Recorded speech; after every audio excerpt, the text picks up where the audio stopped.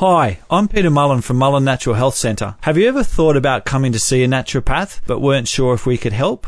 Why not try our free 15-minute phone consultations? Call 4961 4075 or go to mullenhealth.com.au for details. Peter Mullen, what have you done to me this afternoon? We've got a couple of dudes. No, I'm sorry. You got a couple of dudes talking about pregnancy today. That's just lovely. Yes, and how to have the healthiest pregnancy possible. Well, you may have a little bit more experience in that area than I have. That is our topic for today. Well, actually, it is something I've gotten in trouble with over the years when I might be out with my wife somewhere walking down the street. Of course you have. Come across a patient maybe with her husband and she'll, proudly tell me that this is the man that got me pregnant. So that has got me in trouble a couple of times. Fair enough. This time around, Peter, we're having a look at preparing yourself for pregnancy and doing it naturally. Now, I guess, Peter, we have to start by, before someone does get pregnant, we want to look at the lead up to that over the couple of months before that. So we're going back in time a little bit.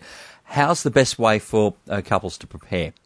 Well, it's one of those interesting stories, like how, I've often said on this show before how health, and this is just my observations, but how health seems to change. I know when my wife and I were deciding to have a baby and have Matthew, our firstborn, how we worked out when we were going to start to try and consciously to conceive. We counted forward to what we thought would be a nice month for the baby to be born. I think we chose September, and then we counted back 9 months. So we didn't even have a concept in our mind that we wouldn't be able to fall pregnant straight away. So it was one hell of a New Year's Eve party. So what was the? I'm just curious. What was the design behind September? Why was that Why did you choose that time? I don't know actually in hindsight, but I think Dana didn't mind being pregnant through winter and didn't want to be pregnant over summer. That makes sense. A lot of sense. But the interesting thing, so back in our day, when you worked out, like, infertility was still an issue, but it wasn't the issue it seems to be today. So this day and age, so back then the average time to fall pregnant was, I think, 0 to 6 months, whereas now it can be, 18 months to 3 years. So what do you put that change down to? Well, I sort of think because there's got to be something going on. I think it's a lot of things. I think our cell health, and when you think about fertility's all got to do with the health of one egg from the mother and one sperm from the father. So like any other cells in our body, they can all be affected by toxins, stress, whole range of things that can interfere with that process. So, and I think and that's why we're probably seeing such an increase in IVF babies and young couples that for no real reason that can be tested for or shows up that are having difficulty falling pregnant. So I think it's a bit to do with just that our general health these days is a bit more tricky and complex than maybe what it was. So if you are looking to start a family, how's the best way to sort of try and combat some of those potential dilemmas? Well, again, there's this concept around there's emerging research that if you're considering falling pregnant, there's emerging research that things like taking a probiotic through your pregnancy can help reduce the risk of your child developing allergies. And we all know that allergies are on the increase. Nut-free schools and all of this stuff wasn't around when we were kids. Taking fish oil can benefit the baby's health, again, regarding their immune system long term. So we're a lot more conscious that there are, rather than just the old concept was that when you go to fall pregnant and have a baby, you just need to take folic acid, and that the neural tube closes on day 23 or whatever, and that if you didn't take folic acid, the neural tube, you'd end up with spina bifida or issues. However, from our point of view, it's not just things like folic acid. Like, obviously, your whole range of nutrition has an impact upon the baby's health. So this concept came around of what we call preconception care. So the idea is that for 4 months prior to even consciously trying to conceive, you get your health, or you get that even prior to that 4 months. You do a detox, you do a cleanse, you get your health in the best possible shape. You maintain that good health for the 4 months, and the reason we choose 4 months is that men's sperm take 4 months to fully mature from the immature spermatozoite to the ready-to-go sperm. So, interestingly, infertility these days, for a long time, infertility was put down to being mostly to do with women's health. But now, upwards of 50 or even over 50% of infertility these days may be actually to do with men's health and men's sperm. Because over that 4 month period, if the man drinks a lot of alcohol, even as little as 2 cups a day of coffee, through that time period can decrease your risk of falling pregnant. So there's a lot of things that can happen, and particularly from a male point of view, that may contribute to infertility. That's interesting, Peter, because history tells us that consumption of alcohol usually ends up with a lot of pregnancies taking place, but you're telling us that's not necessarily the story. So from a guy's point of view then, if we're at least half of the causes, what should gentlemen be doing that are looking to start their family? Well, again, this whole concept, and we'll go through, some of the checklists to go through if you're getting ready to have a healthy family. But for guys particularly, for the 4 months prior, no alcohol, cut coffee right back, if not out altogether. Obviously, if they're smoking, no smoking, because that, puts toxins into every cell. Getting their weight down to the ideal weight, like all the general health tips that we think of, getting the diet really clean. Getting the best possible health. And with men, I always recommend to get onto like a zinc, really important for sperm health. Vitamin C really makes a big difference as an antioxidant, and from part of the, I guess, preparation for pregnancy these days, I recommend that men prior to conception, or maybe after a short period of time, actually get a sperm count and just see where their sperm health is up to, because you don't want to be 6 months in and then find out that your partner's got sperms with two heads or, oh dear, okay, fair abnormal. enough. A couple of dudes talking about preparing for pregnancy naturally. What do you think, Peter? We can take this on the road for sure. I think it's not too late for you. No, we've been down that road before. Okay. You tried that. We'll leave that one. It's not going to happen. Not going to happen now. All it's right. not going to happen. All right.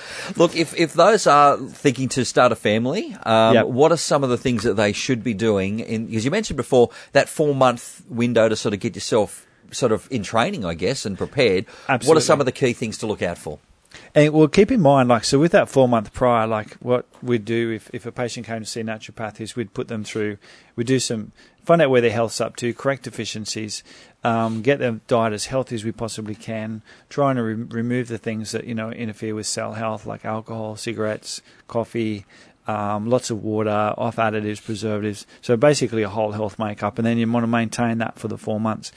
And this concept of consciously being as healthy as you can before conception is something that's really, really vital. Well, you want to give the baby a fighting chance, don't you? Absolutely, and unfortunately our kids' health statistically is going, not that great. So we do have the impact. We can impact 3 generations ahead. So if parents having kids these days really make the most to have their kids healthy, those kids make the most to have healthy kids, then we'll actually hopefully try and turn this tide of increased allergies and intolerances and behavioural issues and autism, hopefully turn that around. But so it all starts with this preconception care and having the healthiest babies possibly. So a bit of a tick list. So if you've done your 4 months preconception, and if you're keen, I'd recommend seeing a practitioner, get some guidance on how to do that. What about exercise? Is that something that should formulate part of this as well? Well, just as a bit of a tick list, we usually go with people as, either part of the four months preparation or even before that. Exercising regularly, 30 minutes 5 times a week. Exercise is, as I've said on this show before, it's so interesting with exercise. There's nothing you can do that will have such an impact upon every single cell in your body in 45 minutes than 30 to 45 minutes of exercise. So it increases oxygenation, produces endorphins. It is the most important thing. So if you want to have a healthy pregnancy, the fitter you are going into it, obviously that's going to help. So exercise is key. From a conception point of view, achieving a healthy body composition, common sense, but a lot more girls I'm seeing these days have polycystic ovarian syndrome, which is associated with weight gain, insulin resistance, and infertility. So getting the body composition healthy, losing some body fat before you fall pregnant, and reducing your stress. A big factor these days with young ones trying to fall pregnant, and particularly if they're a high achiever, is they put so much pressure and stress on themselves about falling pregnant. It's interesting. One of the things I do, psych themselves out of the game. Absolutely, but a lot of women don't. This sounds silly, but to fall pregnant successfully, you kind of need to understand your body. If you're having trouble falling pregnant, you've only got about a 3, maximum 5, but I'd err on the side if you've only got a 3-day window of opportunity to actually conceive in. Okay. 5 if everything's going well, but 3 otherwise. So a lot of people don't get that if you're having trouble, you really need to time your conception attempts as close as possible to your ovulation. It's kind of like you see on a lot It's of a comedy. imagine how stressful that is, adding to the spontaneity of it all. But you see a lot of times on the comedy TV shows, the guy gets the call at work. It's like, no, now, come on, right now, come home. It's happening now. So it really is like that, isn't it? It is, and it's a fine line between trying to reduce your stress, but then trying to maximise your potential too. Okay, it's an interesting way of looking at it.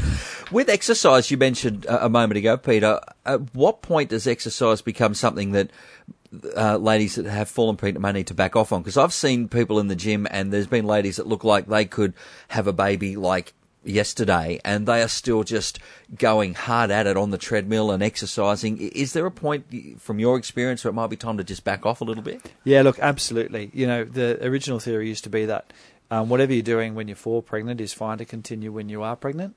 However, at certain stages in the pregnancy, women's like pelvic girdle relaxes, ligaments and tendons relax.